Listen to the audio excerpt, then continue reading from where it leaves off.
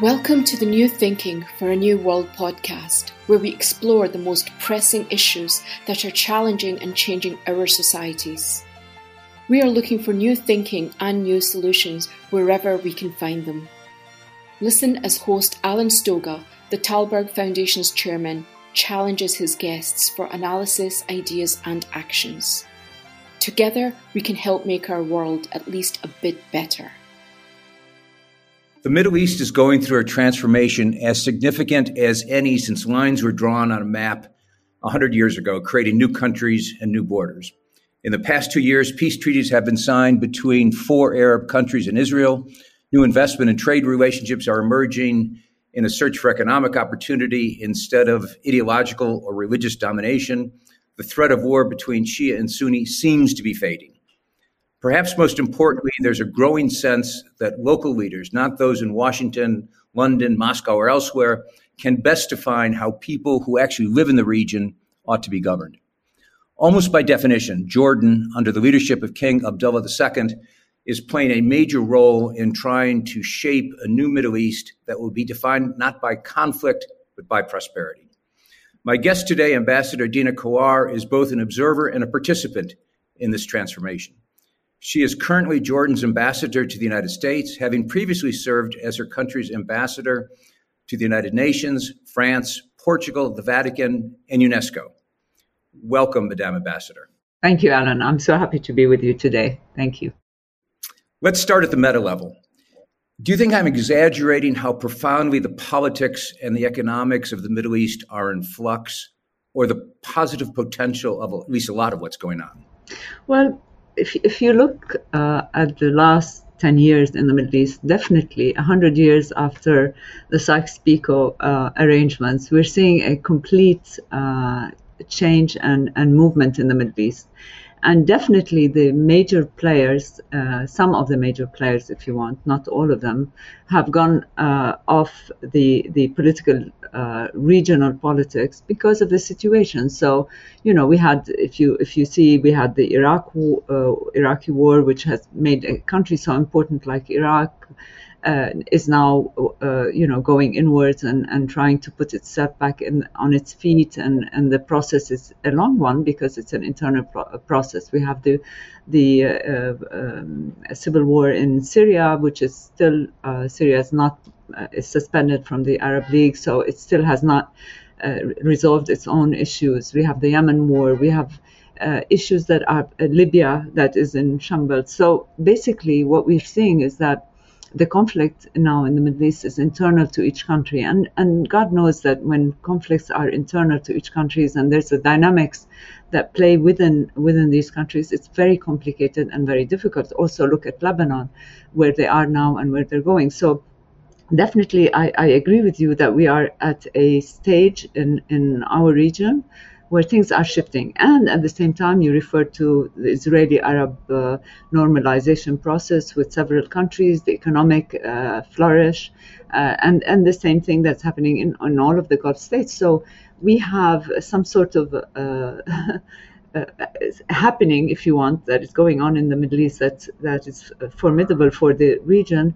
And at the same time, we have those stalled, very complicated conflicts that need to be looked into. But what I can tell you, and that's my feeling, my own analysis, and here I'm speaking in my own name, is that definitely regional issues, for them to go further, have to be resolved regionally.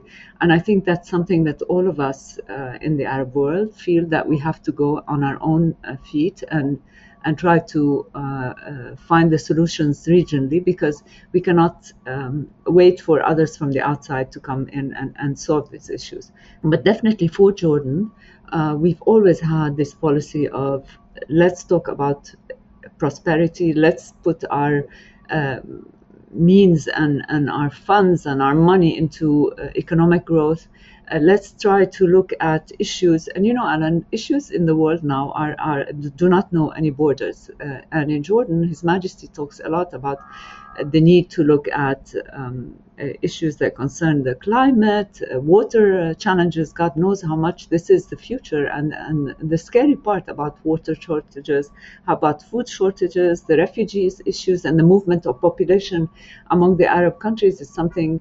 The Syria war, we're the first country that has had to pay with Lebanon, of course, and Turkey. We've had 1.3 million Syrian refugees added to all the refugee counts that make Jordan, home to 30% refugees. So there are really very important issues that we need to look at as a region. And if we don't do that, it will be too late. And it's very hard to think that there are two speeds in the Middle East. One speed of countries that are, developing and going fast forward, and others that are stalling. We need to get to a point where we can find this dynamics of one helping the other for the good of all. And of course, among the conflicts that we mentioned Syria, Iraq, Yemen, Libya, but we should not forget the Palestinian-Israeli problem and the issue of the Palestinian right to homeland. And that is something that needs to be solved and has to be solved before it's too late. I want to talk about all of that in the time we have together today. But let's start with, in this changing environment, clearly there's been an intensification of Jordanian diplomacy. I have seen that King Abdullah was in Moscow. He's been in Washington.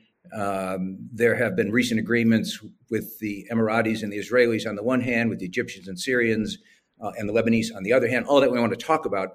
But you get this sense that the Jordanian diplomatic motor is in overdrive. Yeah. What is Jordan trying to do? It's very easy. I mean, I'll tell you one. There are several tracks, and one track that His Majesty is very keen on, which is developing the economic relations between us, Iraq, and Egypt. So we have this track that's ongoing. We have an economic agreement to create a free zone industrial, to create a pipeline between Iraq to Egypt going through Jordan. To do major projects. It is very important for us. Look, Alan, if you look at Jordan, in the last 10 years, we've been isolated, even in the last 20 years, because the Syria war has closed the borders with Syria, and we just had the refugee issue with all its complications. I'm happy to talk about it later. Iraq was our major economic partner, and when the war happened, we lost our major economic partner.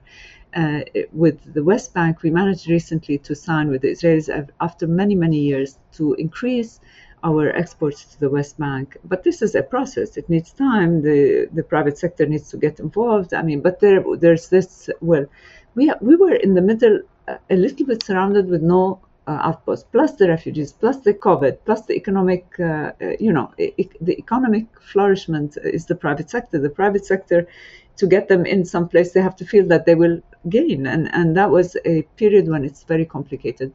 So obviously these difficulties with the unemployment in Jordan, with the water shortages that we're worried about, we feel that we have to have a new outlook to the region. And so His Majesty wanted to work on this project between Iraq and Egypt and us. So we're doing that. And we're doing it very strongly. On another level, on Lebanon, there's a fear that something will happen to the country, to the sense where there'll be chaos. So His Majesty is always worried.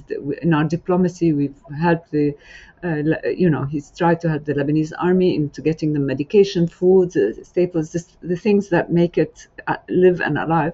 And of course, we're ready to send electricity. We're facilitating certain projects of gas transfer, if that goes, but it's from Egypt. So there's so many things that we're trying to help to keep Lebanon on its feet in waiting for some kind of resolution. On the normalization process, of course, we're part of it. We signed peace treaties after Egypt, so obviously ours that dates from a very long time. It has had its ups and downs, complications, because our geography dictates our policies, and the fact that the Palestinian-Israeli is in difficulty has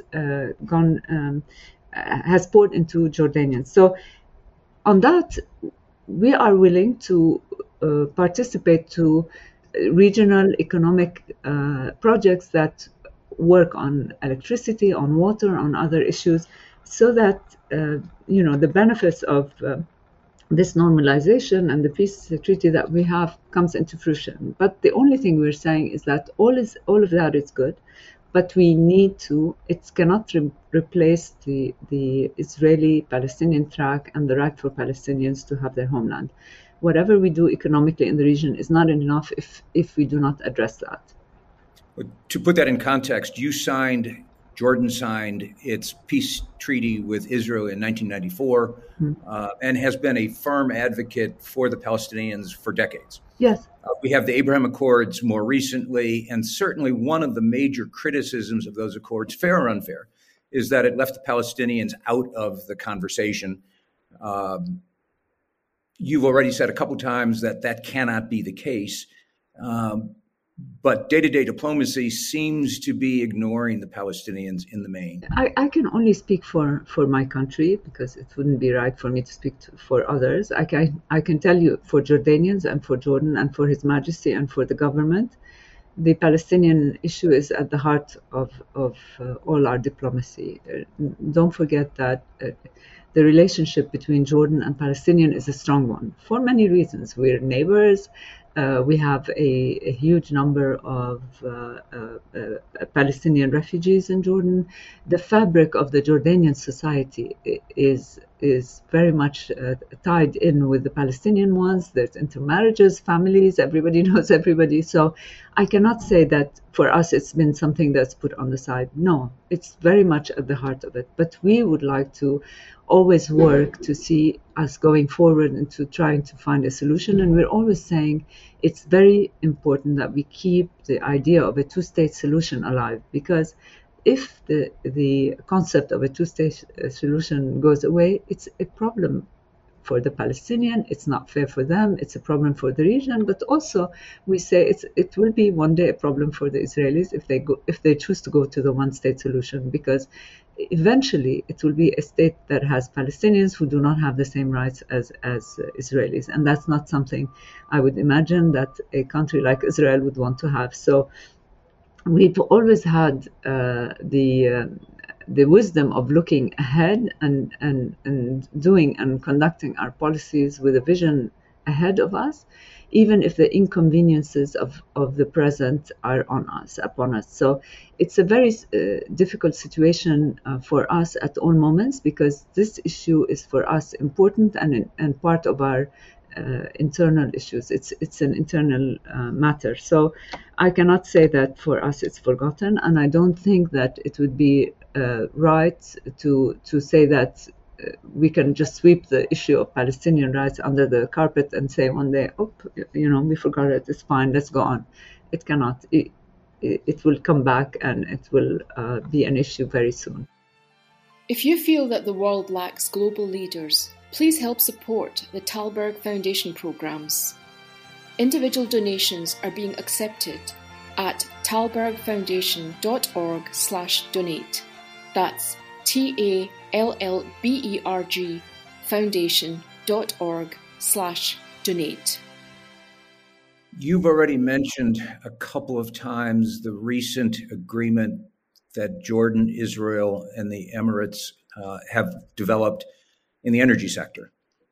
As I understand it, an Emirati firm is going to build a solar power plant, green energy, in Jordan, from which Israel will buy electricity, and in turn, Jordan will buy water, will get an increased water supply from Israel through a new desalination plant.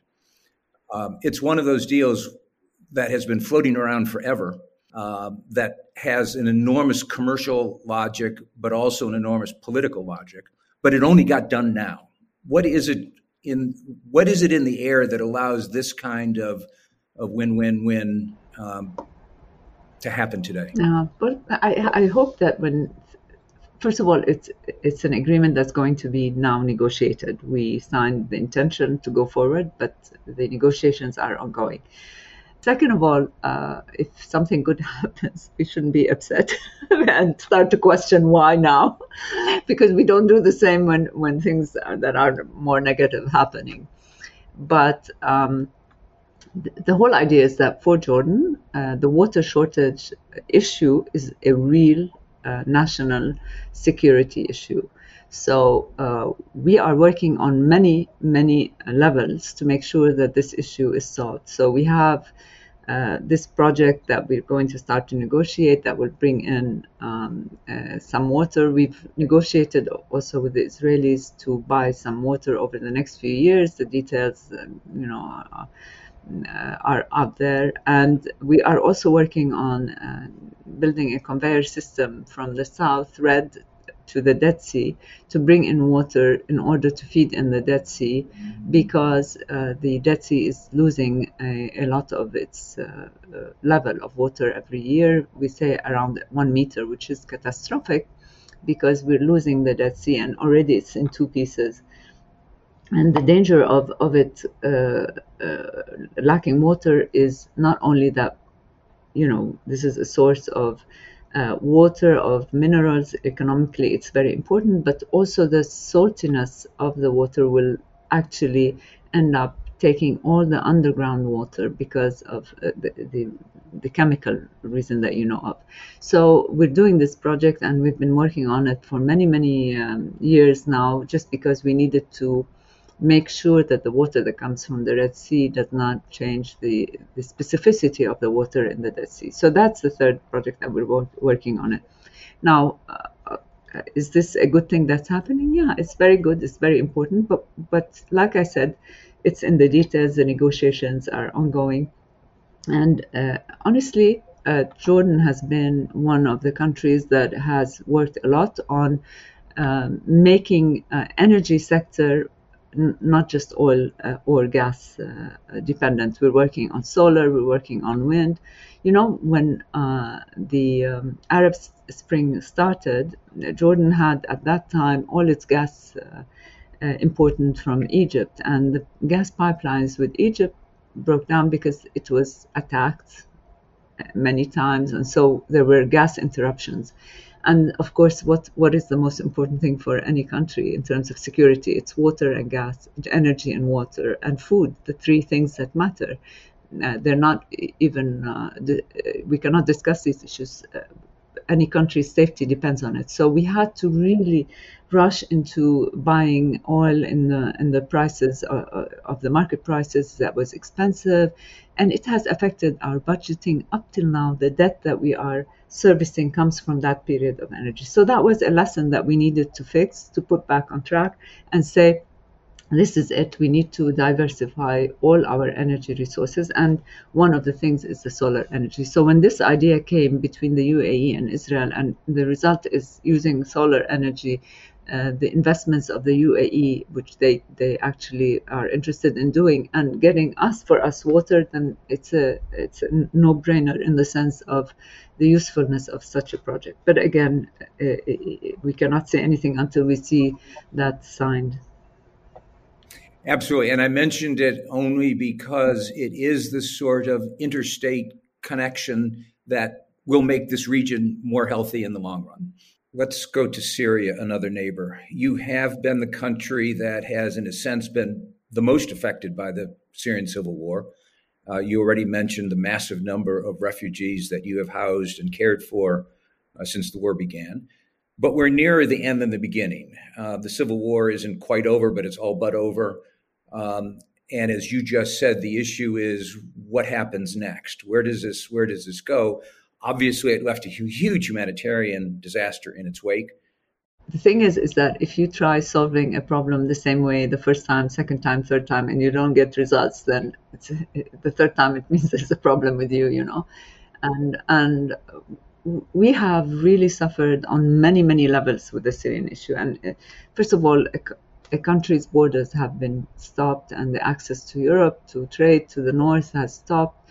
and here I'm talking about the Jordanian perspective, but of course it goes without saying, and I say it before I continue my discussion, that the major issue about the Syrian civil war is the humanitarian loss, the dispersion of a whole population, the population movement within Syria, those who left to Europe. We saw the sagas a few summers ago when people were just throwing their kids in boats and sending them and God knows what, those who were on the foot. Anyway, all of that, of course, I don't need to say it because people know it. But as far as Jordan is concerned, we have lost a neighbor of the north. And not only that, the refugee issue has been, for us, the humanitarian part, people take us for granted, every time there's a humanitarian refugee part, let's go. And the humanitarian part, we had the help and support of the international community, but not recently. I mean, after COVID, people had their fatigue, they had their own issues, they had their own economic issues. So we started getting less and less and less support from the international community. And where we are now, we're not in a good place, Alan. It's really taking up on our own resources, whether it's financial, economic, the unemployment high rate. And in spite of that, we really make sure that the refugees get schooling. It does create a lot of stress on our schooling and education system, the health the same way, and even in employment, we managed to give employment possibilities for 200,000 plus refugees.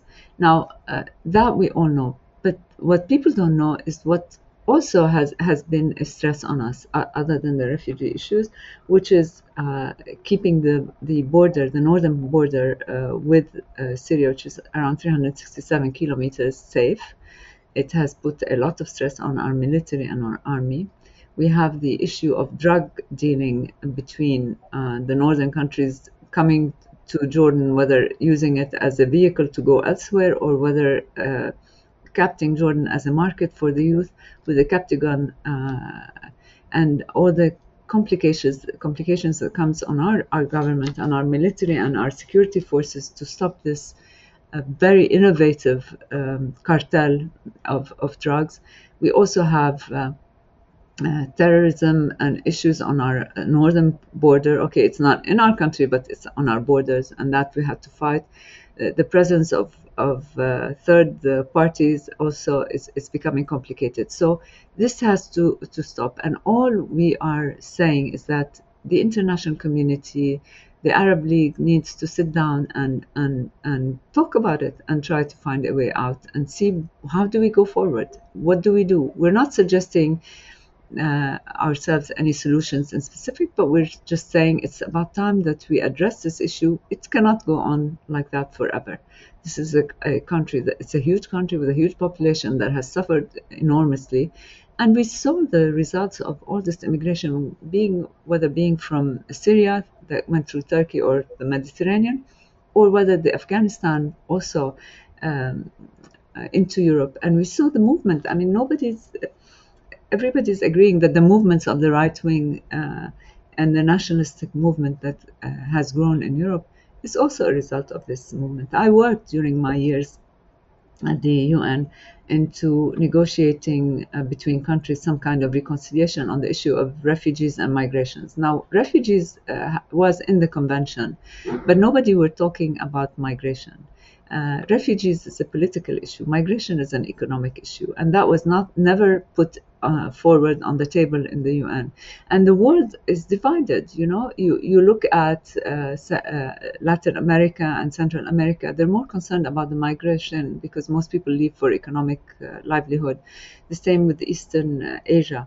The refugee issue is more Mediterranean and so on. And then you have the Africans. Let's not forget the boats that were going through the Mediterranean. These are real issues that need to be addressed on a global level. And so just to go back to the Syria, we say, and then what? And that's the reasonable thing. But maybe, when you're suffering and when you're feeling the consequences of something, you end up advocating a solution more than others. Maybe for others they don't feel it, but we definitely are in the front line, along with the countries in the bordering Syria.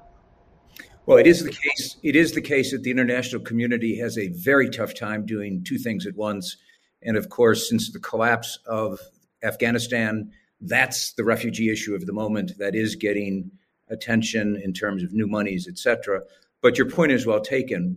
It was one of the issues that we always had when we were members of the Security Council, is when are we ever going to go into the thoughtfulness of prevention as opposed to reaction?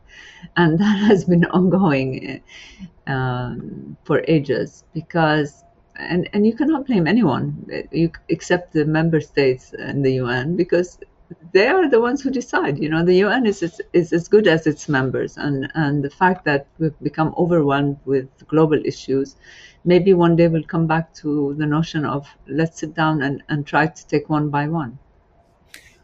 And the COVID story, unfortunately, makes the point, is that rather than anticipate, it's been entirely reactive, and reactive not just to COVID, but to each wave of COVID. We don't know how to we're not letting ourselves get ahead of anything. I did want to shift finally back to the United States, because you are ambassador in Washington and have been in the States now for several years. The United States, whether or not the U.S. is withdrawing, air quotes on that word, from the Middle East, it is the current conventional wisdom. I don't think it's withdrawal as much as a refocusing, a resizing, a reshaping, but we could debate that. How do you see it?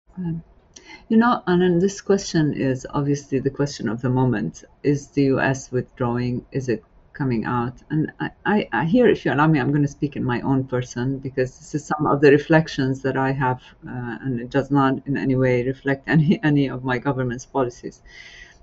Sometimes I keep thinking for families in the United States to send their kids far away and into wars and war zones.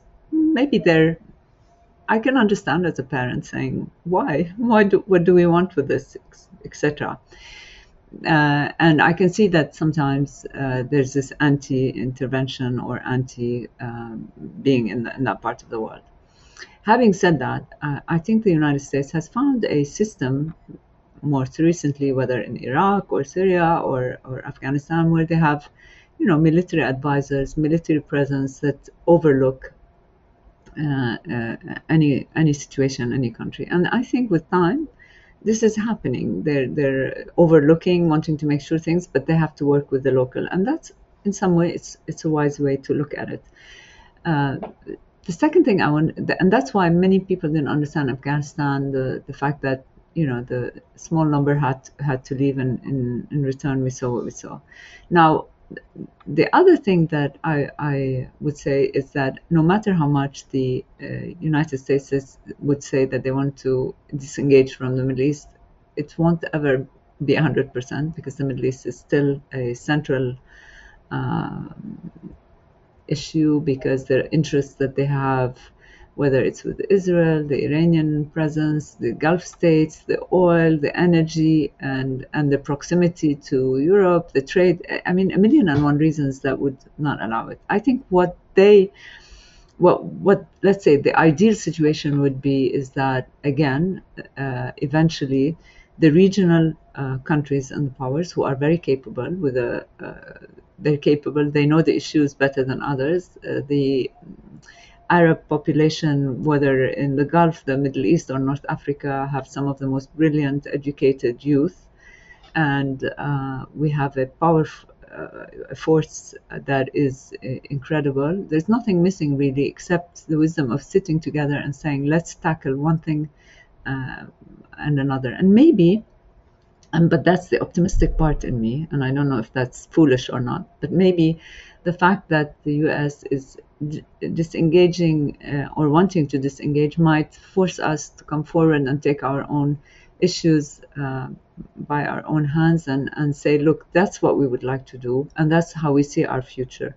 And believe me, if there's nothing missing in our area, nothing, neither the money, nor the means, nor the brains, nor the sun, which is good for energy, and nor the history, which makes our countries very interesting and something to preserve. So this is my only hope, that we would. I know that the United States policies has changed in the sense that they want to go and concentrate east and work, and that we're seeing. But maybe that's a reason for us to take our own issues by our own hands and go forward. Let me end with a non-policy question. You've lived in the States now for a number of years. You've traveled extensively in the United States. Yeah. What's most impressed you, good, bad, or ugly? I had this before COVID. I had the map of America. There was life before COVID. I remember it. I had the map of the United States, and I was saying I'm going to finish the 50th state in Hawaii for vacation before I leave. But I did visit around 27 states, and it's amazing how much. First of all, the minute you leave Washington, you realize there's a life outside there, because, in Washington, it's such a political environment, and you think this is it, but this is Washington, and it's a one industry town. So you go there and you realize how much. But what I would say, there's a lot of things to see in the United States, apart from the beauty of the country, which is amazing, the nature. You never see it anywhere in those big mountains, everything is big in America, and that's something that's amazing. I enjoyed visiting universities, and that's something that I admire totally, the academics and the way that Americans put the attention on their youth. They develop their energies, their skills, but also their personalities, and that I find amazing. The dynamism in the work, that there's so many things we can learn from the United States, and that's something that has always impressed me during my visits. And the diversity also in America is amazing, between the South, the North, and only when you do visit all these states, you understand that some of the early days of the U.S., the American founders, are still lingering around these ideas of, the state has to stay out of everything. I understood more American history and where it is now only by visiting these states. So I hope that, this coming year would allow me to finish my other states and that I can, enjoy knowing more. Well, COVID is passing, inshallah. I hope you've got 23 states to go, so you better start traveling. That's a lot of travel. Well, I manage. I'm good at that. So yeah, I have that on mind. But thank you, Anand, for hosting me. This was really lovely. Thank you very much. I appreciated the conversation. Thank you for joining us. Please rate our show on Apple Podcast and subscribe. Meanwhile, you can find us on Facebook, Twitter, and Instagram. Or you can subscribe to our newsletter at talbergfoundation.org to learn more about our work. That's TALLBERG foundation.org. Thank you, and we'll be back again next week for another episode of Talberg's New Thinking for a New World. This podcast was brought to you through the generous support of SNF, the Stavros Niarchos Foundation.